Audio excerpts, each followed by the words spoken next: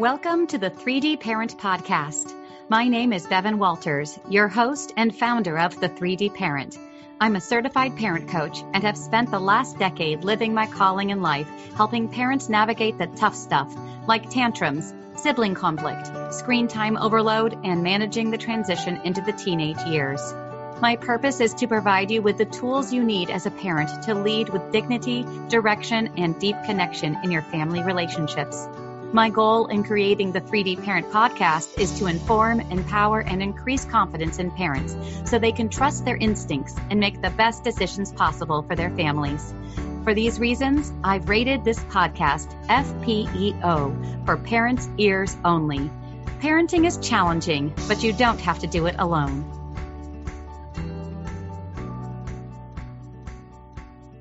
Welcome back to the 3D Parent Podcast. So today, for the first time ever, you're going to get to hear a live parent coaching session. Well, I'll get to work with a parent on a particular challenge that they're facing. And together we'll explore the background of the issue, identify what those root causes of the problem might be, and also problem solve some solutions together. The suggestions I make will all be kind of embracing this 3D parent approach, and I'll keep that in mind. And I'm also going to be encouraging the parents to, again, as always, parent with dignity, direction, and deep connection in mind. So let's get started. I want to welcome my special guest today, Sarah Dean. And I'd love to hear some background just about you in general, your family members, what you do for work, the age of your child, and also what your family loves to do to connect with one another and spend special time together. Sure. Hi. So I'm Sarah Dean, and my family consists of myself, my husband, Vince, my son, Vinny, and Vinny is 7. And then we have a 14-year-old dog who is old and stinky. Oh, you're furry. Yes. So we have our 7-year-old. Our family was built after a long infertility journey, and it's been kind of a 6-year process for us around trying to have one child, trying to have a second child. So we have this one child who, I think as happens with only children, we put a lot into this one child. But he's amazing. We adore him. We love him. We have so much fun. Parenthood has been so all the extremes that I never expected. So the highs are so high and the lows are really hard. And I think the biggest surprise for me has been that I am someone who prides myself on only doing things I'm good at. And that just got destroyed with motherhood. Yeah, parenting is a big, humbling experience, right? Yes. So this is the first thing I've done that I don't always feel like I'm really good at. So that's been very humbling for sure. And that first year especially, I did not expect motherhood to just really completely compromise my whole sense of identity. I just did not know which way was up that first year. So now we have a 7-year-old, and with him being this age, in terms of the way we're able to connect, I just feel like it keeps getting more fun. And I think that for a long time, I thought that I would mourn things as he got older, especially because he's an only child. And what I've found is that I keep getting this reinforcement that it just keeps getting better, and that I don't need to mourn the past and the harder times, even though he was so cute and cuddly back then. But we can really do a lot of fun things. So last winter, we learned to ski, and now we're a ski family. We love to travel together. So we connect really. Part of our infertility journey was about when we couldn't have a second child, we really decided to live a life that we could only live because we have one child. And so that's allowed us to have some really, really fun adventures. And that's kind of our primary means of connection, is really doing special things, just the three of us. I love that. I love that you've embraced kind of where this journey has brought you and used that kind of to find, oh gosh, we can connect. We can do so much. Yeah. Because we're a family of 3. Believe me, as a family of 6, there's a lot that you can do that are is almost impossible for our family. So. Right. Yeah. And I mean, that's been a big thing, is watching big families on social media, and instead of feeling jealous, feeling oh wait, but we got to go to Portugal for spring break, So yeah, my family has not left the continent. I can tell you that. Right. That is a big goal of ours, and we've been saving and working towards that goal. But yeah, that's a lot. So that's awesome. So thanks so much for sharing all of that, Sarah. Yeah. Let's dive into the coaching portion of our call today. I want to hear from you. What is kind of this biggest presenting challenge that you wanted to hash out today on the 3D Parent Podcast? go ahead and share with me kind of where you are right now. And then if you have if there's a history of this kind of challenge that's kind of cropped up or other things you can relate to in the past, and go ahead and share those as well. I might kind of jump in and ask a few more clarifying questions, but just share basically where you are right now and then any history of this challenge that's relevant. Okay. So we are currently having a challenge around bedtime and being scared, and middle of the night wake ups also around being scared. And it seems to be primarily fear of burglars. And so we will get Vinny in bed, and we have, a pretty typical bedtime routine of reading stories and rubbing his back. And we turn on his music and his white noise machine and the hall light and the doors open. I mean, we feel like there's all these layers of protection and calm, soothing steps that we take. And we go through all of this. And then if we don't stay in his room until he's asleep, he will inevitably come out and say that he's scared. And part of it, I think, is the layout of our house is his bedroom's on the second floor. After he goes to bed, we're often in the basement watching TV or kind of getting stuff done in our offices. And so there is a lot of physical space between us after he goes to bed. And I think that contributes. But this fear around burglars he's often up multiple times at bedtime. And then he often is up multiple times during the night. He's typically up at least once, but sometimes it's more than once. And it's when he gets up in the middle of the night, it's like he gets out of bed and he comes running, sometimes screaming into our room, and is terrified. And I mean, if you get him in bed, you can if I pull him in bed with me, I can feel like his heart is racing. He's super, super scared. Mm-hmm. I typically walk him back to his room, rub his back for a minute, and he generally does go back to sleep really quickly. But sometimes he'll be up again an hour later. So that's kind of where we're at right now. And it definitely feels like a regression to newborn land. Mm-hmm. And I would say in terms of history, he is definitely a child who has struggled with transitions. We actually had him in occupational therapy for anxiety when he was 3. And so this fear isn't shocking to me. I don't feel like it came out of nowhere. I just feel like we are struggling around how to help him. And we try to be really compassionate around, we don't dismiss his fears. We talk through them with him. But what we're finding, and when we went to occupational therapy previously, we learned some really good, what I called pattern interrupts. And so he had gotten in some patterns around bedtime when he was 3, and he didn't identify being fearful at that time. He just would get up a lot. And so we implemented some strategies to kind of interrupt this pattern of him getting up over and over at bedtime. But we haven't been able to figure out a pattern interrupt around that eases his mind enough for him to go to sleep confidently on his own in this current context. Got it. So you mentioned kind of past history and struggles around kind of anxiety or feelings of alarm. Is that something you still are observing outside of this bedtime time period or middle of the night time period? Are you still seeing kind of evidence of him kind of being more of an anxious child just in general? Not really. So he and I are a lot alike. So this also, again, is not surprising in that sense. So when I watch him, I'm like, oh, this was me when I was 8. And so he's a year ahead of me. But, so it's in that sense, it's not totally shocking to me. And I don't see it showing up in other areas a whole lot. But that said, because I come from a similar background of being pretty anxious and wanting things to be predictable, we've created a pretty predictable lifestyle for him. So I think that he thrives in routine, and we've established that. And so there's not a lot of other areas. We did have a little bit of resistance to summer camps this summer when we would move camps from week to week. He already is saying he's not going to go to summer camp next summer. So new scenarios, new transitions, those kinds of things, I would say he's definitely hesitant, but once he's there, it's not like he's clinging to my legs screaming and I can't leave. So we've, which that did happen for years on end in preschool. So I don't feel like it's showing up really in other places that I can see. And his teacher, I've talked to his teacher about it, and she's not seeing anything unusual in his behavior or anything going on at school either. Okay. In terms of your bedtime routine that you currently kind of have, about how long would you say that is on average? Well, it depends if I do it or my husband does it. So when my husband does it, he does it successfully in 15 minutes. And when I do it, last night, it took an hour and Vinny was still wide awake. And I was like, I do not understand what I'm doing differently. So my husband and I had a good conversation about it. But I think when I do it, for whatever reason, it tends to take much longer. Mm-hmm. I read to him for longer, I think, is part of it. But I think sometimes I also incorporate extra activities like let's fold the laundry together. Like, let's put things away. Let's get a few other things done and out of the way. Mm-hmm.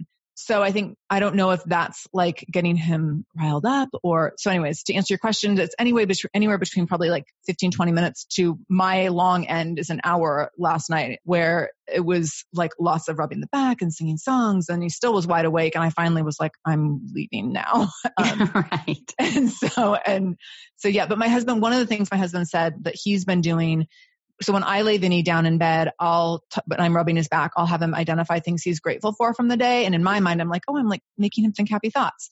My husband said he's been having him lay down and take deep breaths while he rubs his back. And so I was like, oh, maybe that's what I need. Cause I think encouraging talking is maybe not helpful. So that's it can be. I think what you're talking about, though, I think that's what you could kind of take a look at. I agree that maybe with those conversations and nighttime conversations could help him kind of process these feelings and not drive him into the state of kind of panic or fear. Right.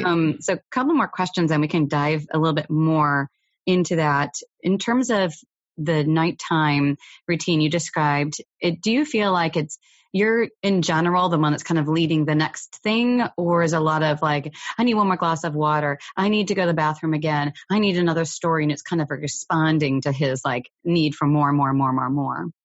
I feel like I'm directing it, and I'm really clear around like potty, PJs, brush teeth. Like it's very systematic, like checking a box. And so if he needs more things, it's often after we've left the room. Got it. Then he's like, we can hear him. So he has a little bit of a lofted bed. So it's like a two-rung ladder. He'll jump off that. We'll hear like this thud. And then so this is what happened last night. He like got up, he was adjusting the music. He wanted to like skip a song. Then he got up and he wanted to change pajamas. So it seems sometimes that he gets up and is doing a bunch of things that in my mind seem like he can't settle his body. Mm-hmm. Again, when my husband does bedtime, this does not seem to happen as much. So interesting. Yes, I know. And we just started putting this together. I was like, why is it taking me so long? And like, even when I'm trying to rub his back, he's like tossing and turning and I'm hot and I'm this and that. And I was like, do we just need to have my husband do this for a while? No, I think I totally understand where you're coming from, because you're like, gosh, it seems more successful. A lot of times, I'll start jumping into some like observations and things I'm hearing. A lot of times we think, gosh, if our child struggles with some type of a transition, anything particularly around separation, we think, gosh, they just need to practice separating more and then they're going to get better at it. And actually the opposite is true. What we're going to be looking at is ways to try and help him feel more connected and more able to hold on to that connection, that attachment that he has with you, so that he can better handle a period of separation. Okay. So bedtime, nighttime is the most significant separation for kids to handle. And it seems sometimes a little funny because you're like, well, gosh, you're away at school all day long and I'm at work or at home or whatever. And he seems to be able to manage that. And now we're in the same home. Like, why is that harder for him? Well, actually, it's because the actual process of sleep is the most separate. You're not conscious. Right, so in terms of like transition, this is the biggest one. Like you cannot consciously make yourself hold on to something that your brain cannot do. You can't force yourself to, right? So part of it is him kind of resisting falling asleep, because then he's really separated. Yeah. So one of the things I'm always encouraging my coaching clients to do, and definitely I've talked about a lot on the 3D Parent podcast, is to kind of like look at what's going on, and rather than just trying to manage the behaviors and try and like fix the problem behaviors you're seeing around the bedtime struggle, is to kind of dig down and figure out, okay, what's the root cause? What is the root cause? And the bedtime problem is usually a pretty obvious root cause, which is this separation. The greatest human need is attachment and connection. And so the greatest kind of enemy of that is separation. But we all need to sleep, right? We all do need that. So helping a child who struggles around this period of separation is the key. Now, you said that in the past when he's younger, you definitely saw evidence of him struggling around separation. Now he's gotten a little older. He's a little bit better able to kind of cope with periods of separation, like at school. which is great. We know he can do it, but this is an area where he's kind of like all the struggles around separation are still coming out. And bedtime is oftentimes when you'll get those meltdowns, all those big emotions kind of bubble up. And it's really because they've been carrying around those feelings inside all day long. And at the end of the day, it's kind of when they get a chance to kind of bubble up, which is not super convenient or pleasant for us parents.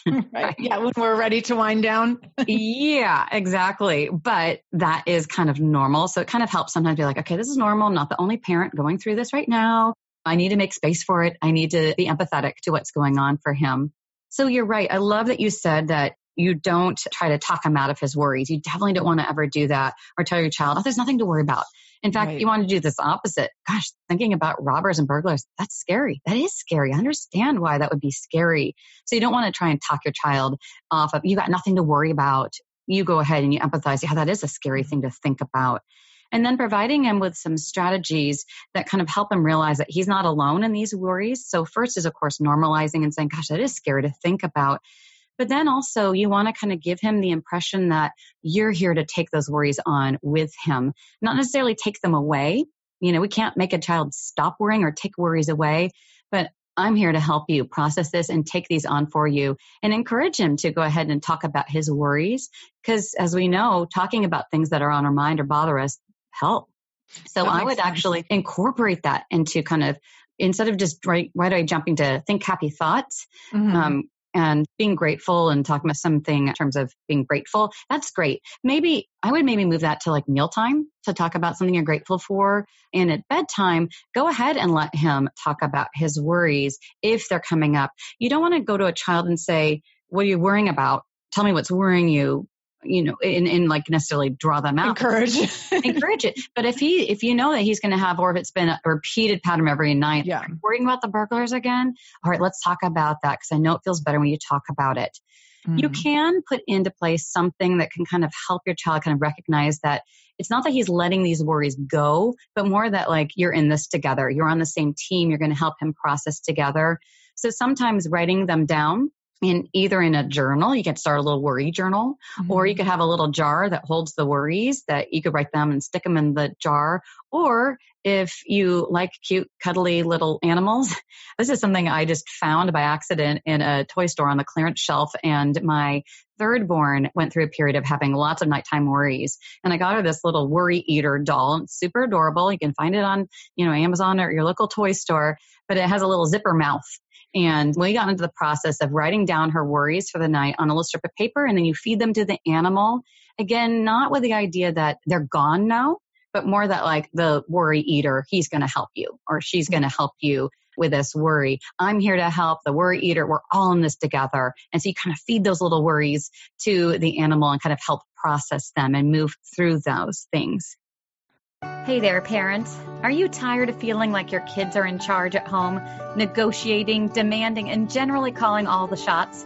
Well, then I have a free resource for you called 10 Steps to Get Back in Charge of Your Kids. Just click the link below to download your own copy. Let's get you back in the driver's seat. Someone just told us about the worry eater. Yes. I was like, we need one of these because we did get a worry workbook, which we've been working through. And we're doing that at bedtime, which I don't know. I'm like, is this the right time to do this? Because does this just make it all come to the surface? Well, it's there anyway. And if we're going to kind of jump right in and say like, you've got a lot of worries in your head, let's talk about that. I'm going to take these on. The main thing you're trying to impress them on is that you can guide him through this. You can help take these on for him. Yeah. It's important to not convey to your child that their worries, their anxiety stresses you out. Right. Important to kind of say like, I can take this. I can help you. Oh yeah, worries are hard. I'm in this with you. So that they kind of feel like this sense of security that like, oh gosh, I don't have to handle this all on my own. So I do encourage you to kind of process them if you feel like they're coming up on a routine basis, or if he's just naturally driven to kind of talk about them. Otherwise, they're going to come up when he's alone. And that's what's going to drive him to come find you and seek you out to kind of help him. So if we've processed them ahead of time, we've already talked about them, and we might have some kind of tactile solutions like the worry eater stuffy or a jar or a journal or something to put them down and kind of process those together.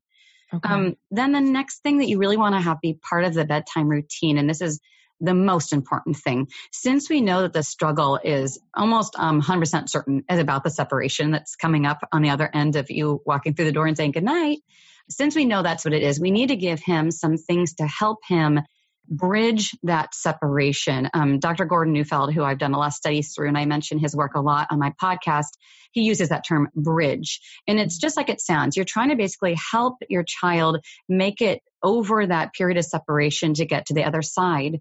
So rather than focusing your energy and your time on, I'm leaving, separating, I'm going now, instead you point them towards the next time you're going to be together, that next point of connection. That's the bridging we're talking about. And there's lots of different ways you could do that. Lots of different ways to try and help your child bridge nighttime separation. So the next point of contact, you hope, is the morning, right?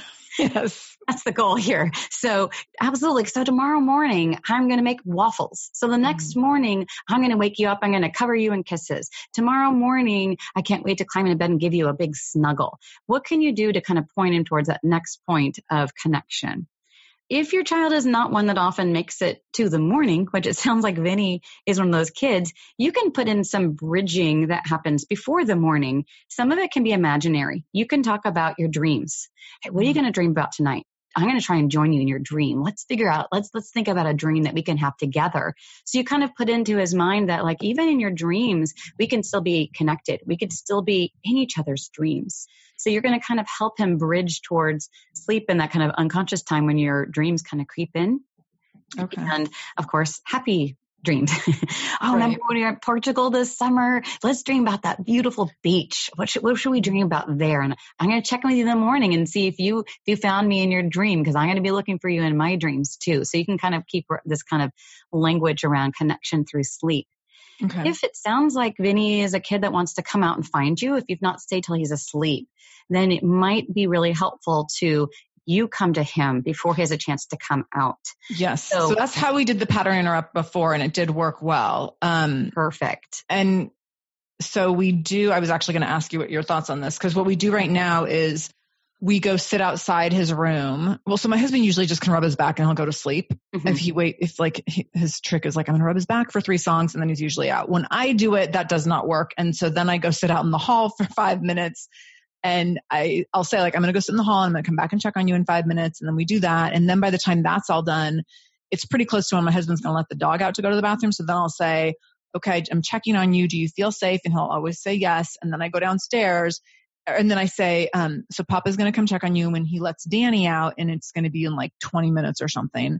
But then he usually can't make it the 20 minutes. Right. So I'm like, do we need to do 5 minutes at a time? Yes. The key is not to make the time longer than your child can handle. Okay. So initially, while you're trying to kind of make him not feel this sense of urgency to come find you, you do want it to be relatively short. So it might be 5 minutes, and 5 minutes is pretty workable for him. I mean, I've talked to parents through 1 minute, stretches. So maybe it's 5 minutes a couple times. And it's also, you can draw his attention to him hearing you around the house. Like, you're going to hear me. I'm going to be washing dishes. I'm still here, and I'll be back to check on you in 5 minutes. And then maybe once he's made it through 5 minutes a couple times, I'm going to come back. I'm going to load the laundry. I'll be back in about 10 minutes to check on you.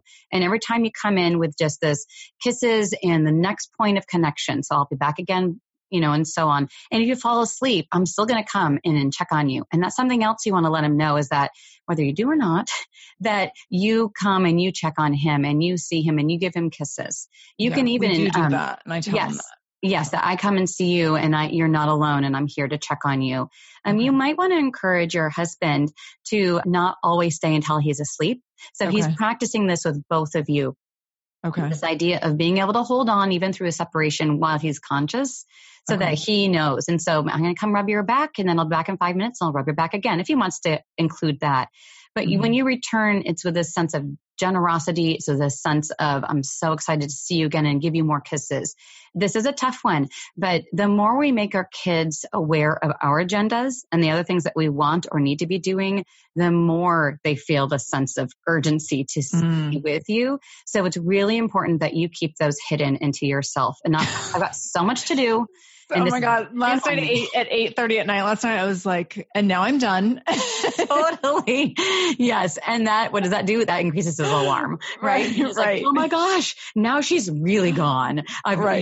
And so that's hard. And I understand, believe me, I've been there more times than I can count. So you basically just have to kind of go through a little bit of this kind of charade of like, oh, I'm so glad to be coming back and giving you another kiss, because that's reassuring him. And that's again, being that alarm at bay. As soon as he's like, years, okay, fine, I'll come back one more time. Or like, I really got work to do, buddy. You got to do this on your own. That's just going to throw him into alarm. Okay. If it doesn't bubble up right then and there and cause him to come running after you, it might bubble up in the middle of the night. It might bubble up at other times when he has felt the sense of separation that you've kind of a little bit forced him into by drawing attention to, again, the separation versus the next point of connection. Okay. I'm going to send you, Sarah, kind of a follow-up email, and I'm going to put this into my show notes, a link to this great resource that Dr. Deborah McNamara, she wrote the book Rest, Play, Grow, which was one of my very favorite books that I also talk about frequently on my podcast. She has this wonderful website with all kinds of resources and articles. And she has one which is an infographic with a list of, I think it's 20 or so ideas to do exactly this, bridge that nighttime separation. So, coming back and checking every 5 minutes is great, but there's other ideas too, other things you can do to give your child an actual something to hold on to, like a picture or something that belongs to you or smells like you, that they can kind of hold on to kind of help them bridge that period of separation, help them kind of feel less alarm around the separation. So I'll send you this list of other ideas and you can read through it. Some of them you might connect with based on who your child is and what he'd be drawn towards, or might be age appropriate for him at his age and stage. Okay. So those can give you more ideas to go off of in terms of bridging ideas. Another thing to think in terms of the daytime, the waking hours, he's in school, you're in work, and then you have this togetherness time at the end of the day. And there is a lot of things that need to be done. We need to make dinner. We need to, clean up. We need to get things set for the next day of school, and lots of tasks that need to happen. At least 15 minutes every day when you have that time together, just make it 100% dedicated to play, connection, distraction free, like phones are away, all the distractions, where you are just focusing on one-on-one attachment connection time with your son. This would be great for both of you. But since it seems like he seems to have more of this kind of pursuit that he can't get quite enough from you, I'd say for you, it's essential. This is going to be that vitamin that's going to keep you from getting sick. Putting that a little bit more of that time up front, that's intentional, special time that he gets to look forward to every day, that he feels like, oh, I don't have to seek this for myself or try and get this need met. It's guaranteed. I get it all the time. Whether you're the one putting him to bed that night or not, put this into place. So he just kind of has that extra little bit before he has the chance to feel, oh, I need more of you, Mom. I need more. You've already taken care of that need. So he maybe doesn't even have to feel that intense pursuit. Is that something you've tried before, this kind of intentional daily special time?